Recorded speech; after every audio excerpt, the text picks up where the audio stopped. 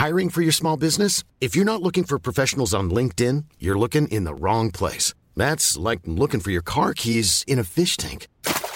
LinkedIn helps you hire professionals you can't find anywhere else, even those who aren't actively searching for a new job but might be open to the perfect role. In a given month, over 70% of LinkedIn users don't even visit other leading job sites. So start looking in the right place. With LinkedIn, you can hire professionals like a professional. Post your free job on linkedin.com/people today.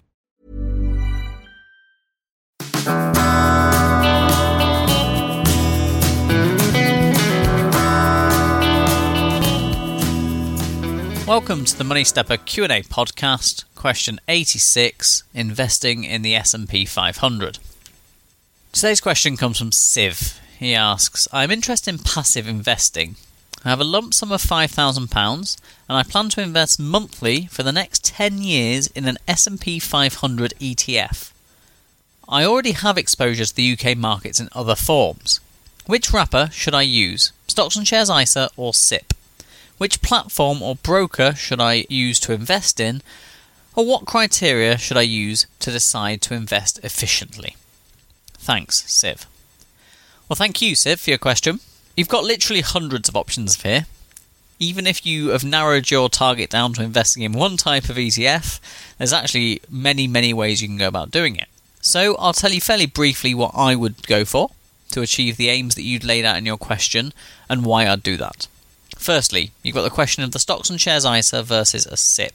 Now, for those of you who don't know, a SIP is a self-invested personal pension. The Stocks and Shares ISA is basically an ISA account where you can invest in stocks and shares.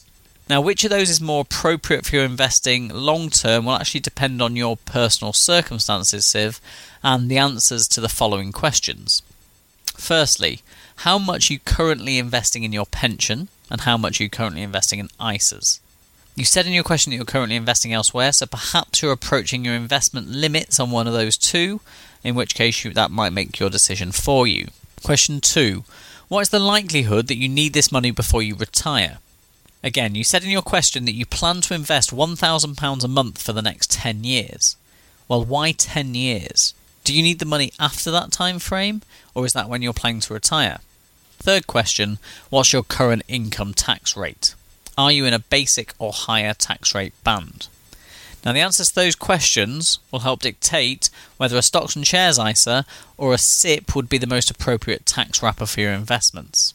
I'm recording this a few hours after the budget, after the 2016 budget, and now there's also the lifetime ISA to think about and the fact that your ISA limits are going up to £20,000 next year. So you'll also need to factor that into your decision making. You then ask, which platform or broker should you use? Well, again, I'll tell you what I do for my Stocks and Shares ISA. I currently use SVS Securities. They charge a flat rate trade fee of £7.95 per trade. Then, for the actual investment in the S&P 500 ETF, you need to make a decision on what currency you want to invest in. So you can actually either buy an S&P 500 ETF which is denominated in GBP, in pounds, or one that's denominated in USD, dollars. Now, which you buy will partly depend on why you're buying this. Why are you investing in the US in the first place? Is it because you want the returns from the US market, because you're actually investing in the US markets, or are you also doing it as a currency hedge between the pound and the dollar?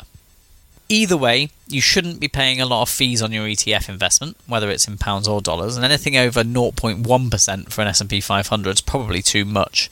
As an example, Vanguard's S&P 500 ETF has an ongoing annual charge of 0.07% per annum, practically nothing. Finally, I would consider how often you're investing. So how often you top up on your investment, because you said that you plan to put down £1,000 each month.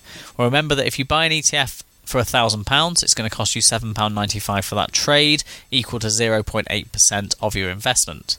Now, the annual average return of the S&P 500, say 10%, that equates to about 0.8% a month. So it's about break even, but you may be better off if you're earning money in your, say, your savings or your current account while the money's sitting there. You might be better off saving 2 months at a time and buying your investments in chunks of £2,000 every other month rather than £1,000 every month. Probably doesn't make a huge difference, but something else to consider.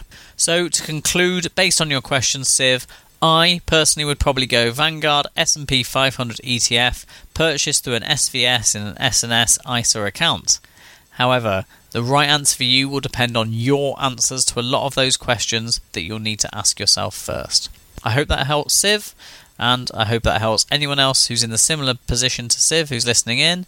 If you have your own personal question, head to moneystepper.com/submit a question or email me at moneystepper@gmail.com, and I'll speak to all of you again next time.